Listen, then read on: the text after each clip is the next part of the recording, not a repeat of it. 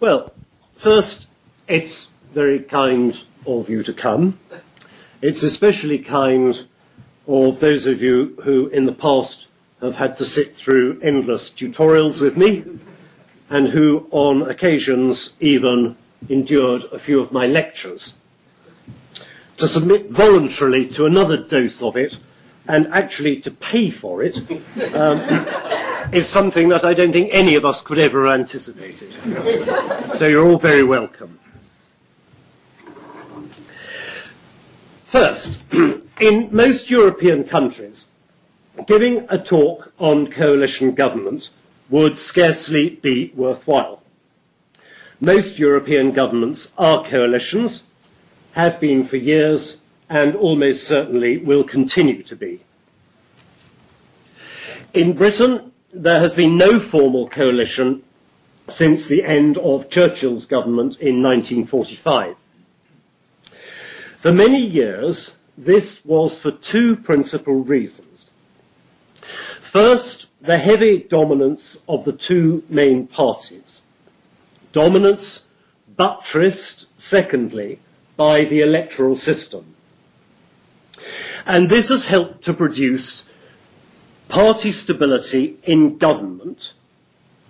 There have been only three changes of government in the last 30 years or so: 1979, 1997, and last year. And yet within that stability, there has been great turbulence in the party system. The rise and fall of the Liberal-SDP alliance in the 1980s, the crash of the Labour Party in the early 1980s, the emergence of New Labour and the crash of the Conservatives in 1997, and the crash of Labour, at least in terms of its vote, in 2010. Nevertheless, the electoral system dictates that the two main parties must demonstrate at an election, at least in public, that they are united and that they will win an overall majority. Nothing else will do. Therefore, the language associated with no overall majority and hung parliaments is lurid. I give you one quotation from the last general election.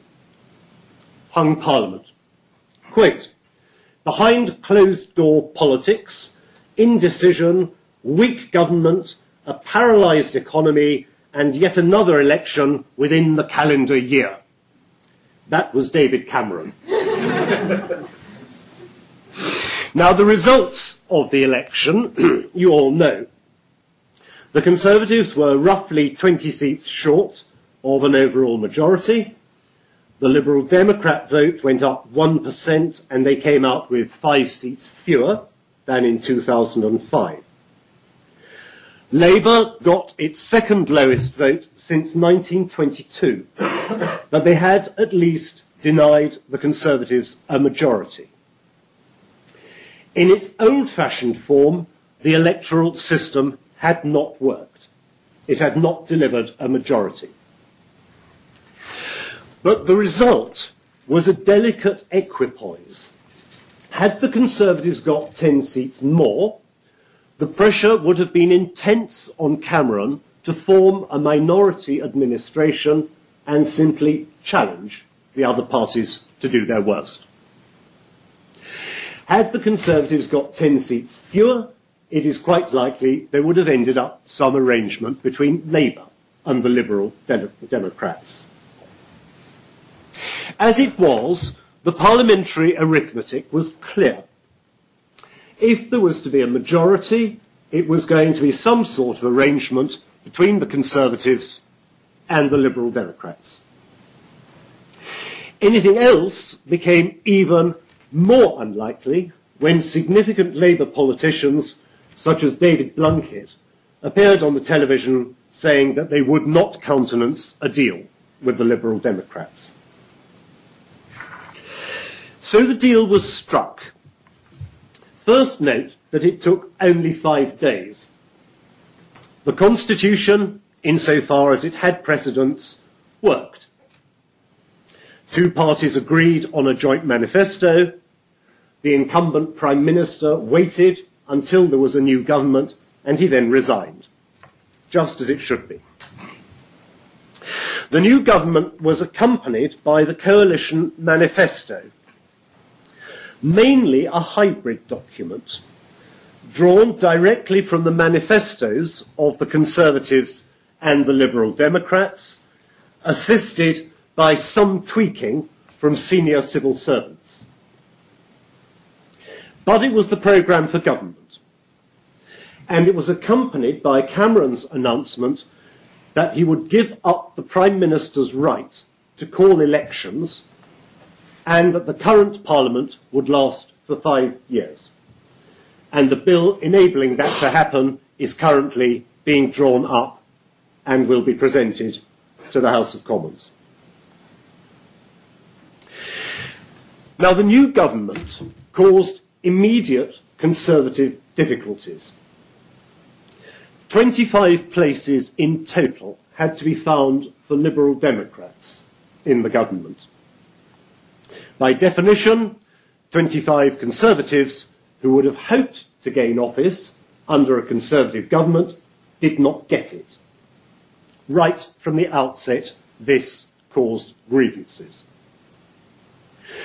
Moreover, in the way in which the coalition was put together, the Conservative Parliamentary Party was consulted only intermittently and then only slightly. For the Liberal Democrats, of course, it was considerably easier. There were only 57 of them. They could be kept in contact with what was going on hour by hour. But many Conservative MPs did not know what their negotiating team was committing them to. They were, of course, in no position to object when Cameron came out of the steps, onto the steps of 10 Downing Street with his wife, said he was the Prime Minister and went off to Buckingham Palace. There was nothing that the Conservative MPs could do except grumble, and some of them did, very loudly. In fact, the Conservative Whip's office spent a great deal of time over the vital 48 hours keeping various Conservative backbenchers off the television. They largely succeeded in this, except in the case of the indefatigable Bill Cash, who managed to pop up on 3 television channels in 2 hours, pursued by his own whips who were trying to get him to shut up. So the coalition was formed. Nick Robinson, BBC's principal political commentator, said, and I quote, "Not so much of a political marriage as a political civil partnership." And so it was. It was left to a Conservative backbencher in a very foul temper, merely to say to television cameras, I quote, "A pride of lion, a gaggle of geese, a coalition of cheaters." Seldom has there been so little enthusiasm from the component parts of a government when it was actually launched. Nevertheless, at least mechanically, the coalition government is working. This is in spite of the fact that it is the least disciplined of any government since 1945. There have been continual backbench revolts against government legislation. These include the most dramatic, of course, over student fees and funding, in which 22 Liberal Democrats and 8 Conservatives voted against the government, and the Liberal Democrats managed to split 3 ways. That was the most dramatic, but it was, in a sense, not the most important. Less dramatic, but probably more important for the medium term, was the vote on the European Communities Bill on the 19th of January, when 27 Conservatives voted against the government, 8 abstained, and 5 were absent.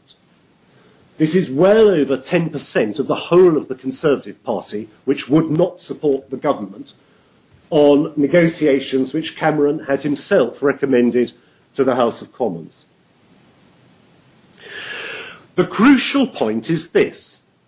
there are most unlikely to be big issues on which conservative dissidents will agree with Liberal Democrat dissidents. As long as those two groups are kept separate, the government has a healthy working majority, even if at any one time a significant minority is dissatisfied. What I've just said is aided by the fact that the Chief Whip, a Conservative, and the Deputy Chief Whip, a Liberal Democrat, work very closely together and apparently in harmony. Now let's turn to some of the policies. The last general election should have been held in an atmosphere of crisis. The financial situation was, by any standards, disastrous. In fact, the coalition came out of that election able to do more or less what it wanted because so little concrete had been promised by any of the three parties. This included, of course, the rise in VAT. The election was not held in an atmosphere of crisis. If anything, the coalition has induced the atmosphere of crisis since it took office. Starting with George Osborne's financial review, the effects of the cuts became only gradually apparent, and of course most of them will not actually take effect until the 1st of April, or thereabouts. The effects of the cuts came as a shock to middle-class Britain, especially coming from a Conservative-dominated government. The Daily Telegraph has had a front-page headline which has said middle classes to suffer, or something very similar to that, 42 times since the general election. It is, I think, ready to be printed in the first editions of the Telegraph every day. If there's a bigger story that comes along, well, they put it aside for one day and bring it back the next day. The confusion has arisen partly, of course, from historical development. In 1945, households either paid tax or they received benefits. Today, most households receive both, because after 1945, state benefits became universal. Therefore, they benefited the well-to-do as well as the poor. They did not distinguish between those who were state-dependent and those who merely benefited from state handouts. Equally, alongside this, after 1945 and right the way through the 1960s and early 70s, there were enhanced expectations of what governments could do and what governments should do. And it is this mindset which, of course, has dominated most of the welfare state during our lifetimes. And I think that political culture remains. I am part of its second generation. Most of you are part of its third generation. And I think that the strength of that view of what governments should do and what governments should deliver will cause great difficulties to the new Conservative notion of the big society, whose consequences are already causing dissatisfaction and revolt amongst both Conservative and Liberal Democrat local government leaders. I suspect that the big society will become the sort of political tool which the Third Way became for Labour. Well-meaning, but largely indefinable.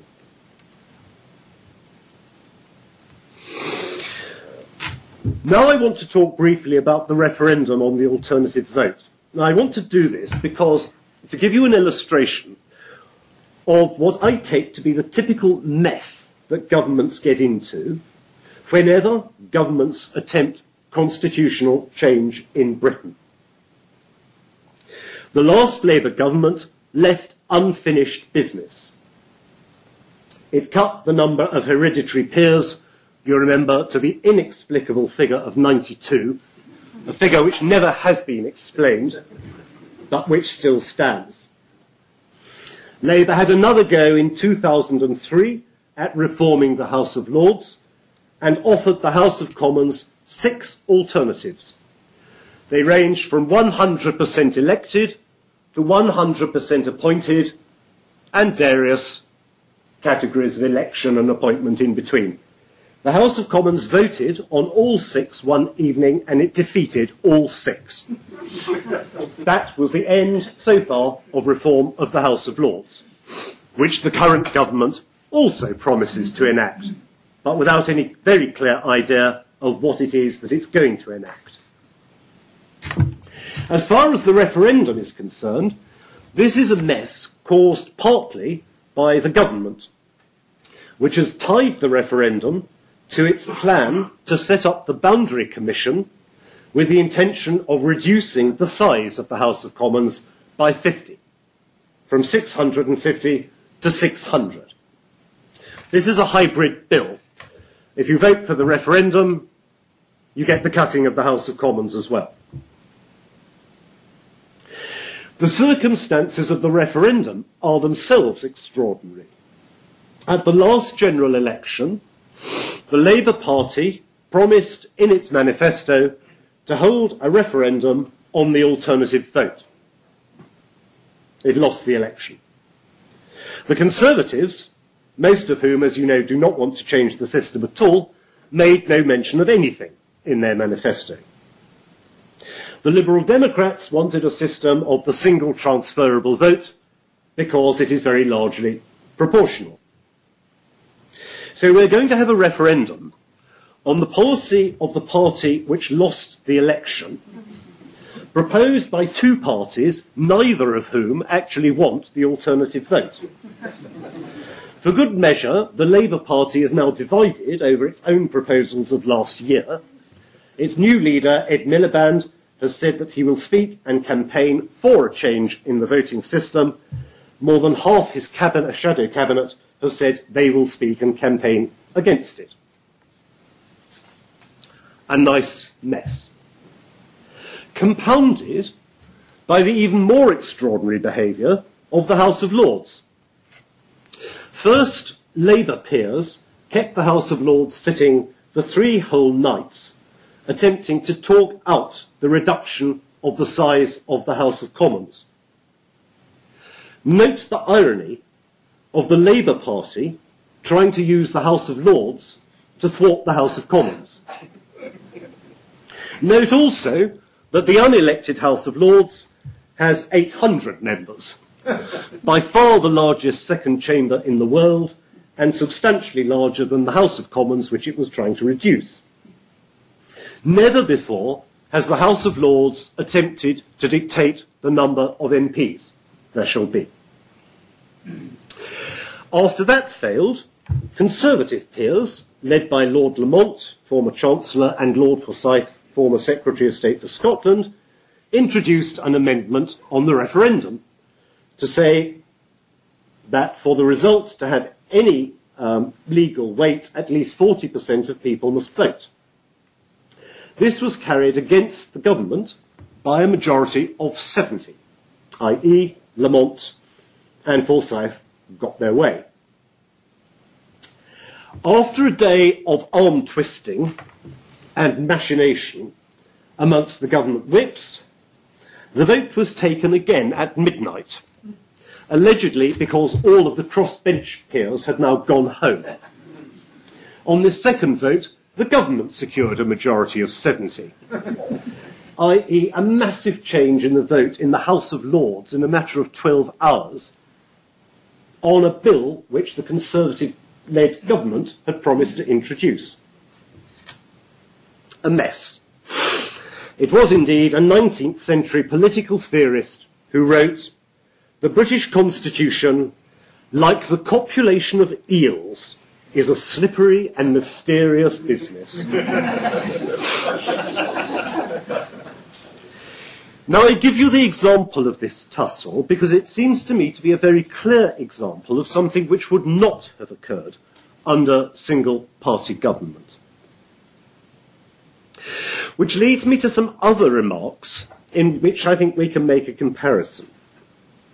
First, are we being taken in a different direction than under a purely conservative government? I think the answer is yes. Such things as taking the lowest paid out of the tax system, pupil premiums, were not in the Conservative manifesto, but were easily absorbed into a Conservative and then a joint programme. Yes, in another sense, that when the first round of public expenditure cuts was being discussed, some extraordinary alliances emerged. The department that came under greatest pressure and over which there was greatest argument within the Conservatives was over the Ministry of Defence, and Liam Fox broadly had his back to the wall, only to discover, to his astonishment, that the Liberal Democrats actually supported the building of more aircraft carriers. This was so astounding to him that he literally could say nothing in the House of Commons when the Liberal Democrats announced it. It also, I may say, greatly irritated some Conservative backbenchers who wanted themselves to claim the credit for building more aircraft carriers. Then are we witnessing a different form of leadership? I think here the answer is obviously yes.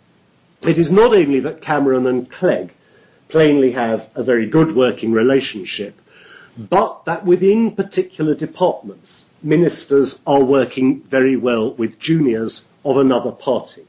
This is rather to my surprise, particularly so, for example, with Michael Gove in the Education Department. I think, therefore, that what we are seeing and what we're going to continue to see is intra-party conflict rather than inter-party conflict. And I give you one more example of this, which would not happen under single-party government. The House of Commons Select Committees, now quite powerful committees, are the areas which have been most critical of government policy in the last 9 months, rather than the Labour opposition. This has been so, for example, of the Health Committee, chaired by Stephen Dorrell, former Minister of Health in the 1990s, attacking very vigorously much of what Andrew Lansley is proposing for the Health Service. The Accounts Committee, chaired by Andrew Tyree, another Conservative MP, has been busy attacking the Treasury over a number of matters, and only yesterday passed a resolution calling on the Treasury to drop its proposals over cutting the BBC World Service, for example. Bernard Jenkin, former Chief Whip, now chairman of another parliamentary committee, launched a pretty scabrous attack on the government 2 weeks ago on the abolition of the numbers of quangos, which the government proposes, saying, probably rightly, that many of these quangos would be abolished, but actually the people working in them would simply be transferred directly into a government department. And this was not Conservative policy. 3 examples of committees attacking the government, and to my mind the important thing is they are all chaired by Conservatives. So Conservatives and Liberal Democrats were in some ways unlikely allies, certainly in financial terms, but in other ways natural allies in attitudes to the state and anti-statism, particularly because the Liberal Democrats have become so critical of the last Labour government and allegedly what they saw as over-statism, particularly in the Education Department led by Ed Balls.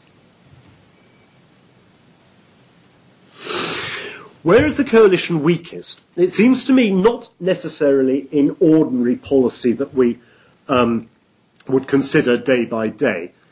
I think 2 areas. One is towards local government. The cuts that are going to be introduced in local government budgets are going to bite deep.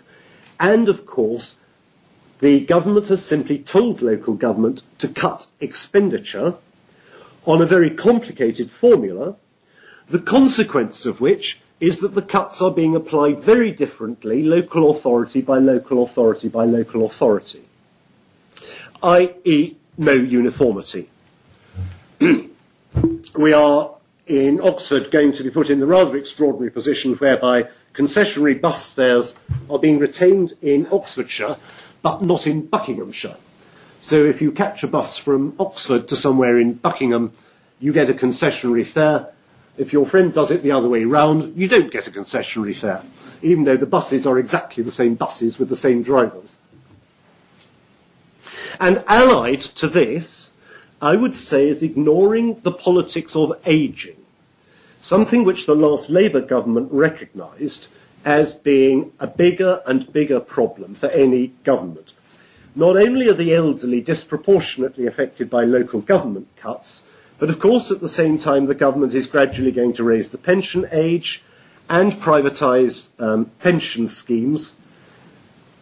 I think this will lead to a situation in which some government, not necessarily this one, but a future government, will be forced to resume some of the responsibilities from which the coalition is trying to escape.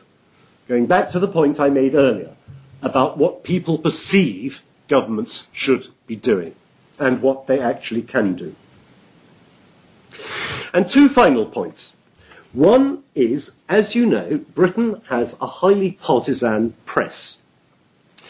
Apart from probably the Financial Times, nearly all of our significant newspapers have very strong and clear views on matters.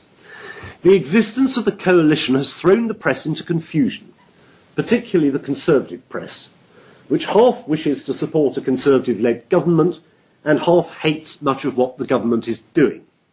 If you read the press more carefully, it is a very interesting time to see the editors and the journalists in a state of confusion.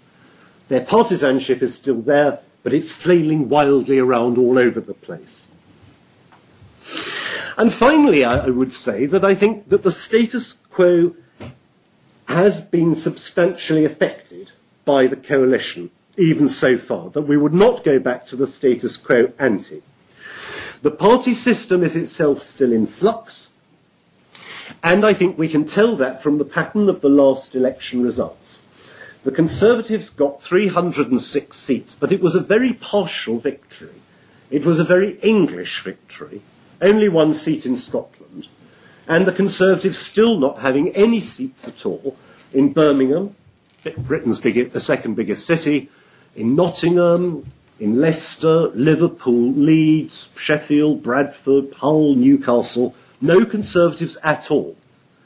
The country is divided in this way much more sharply than during Thatcher's governments of the 1980s.